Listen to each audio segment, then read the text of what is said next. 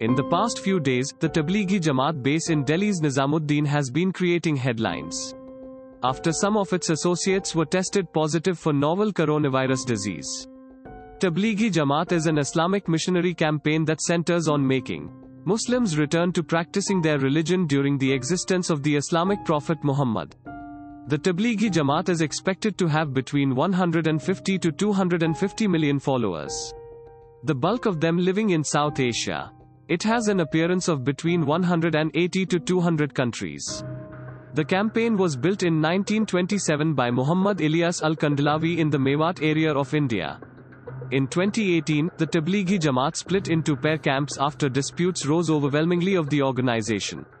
While the larger camp is headquartered at Banglewali Masjid in Nizamuddin, the other camp runs from a mosque in Nerul near Mumbai.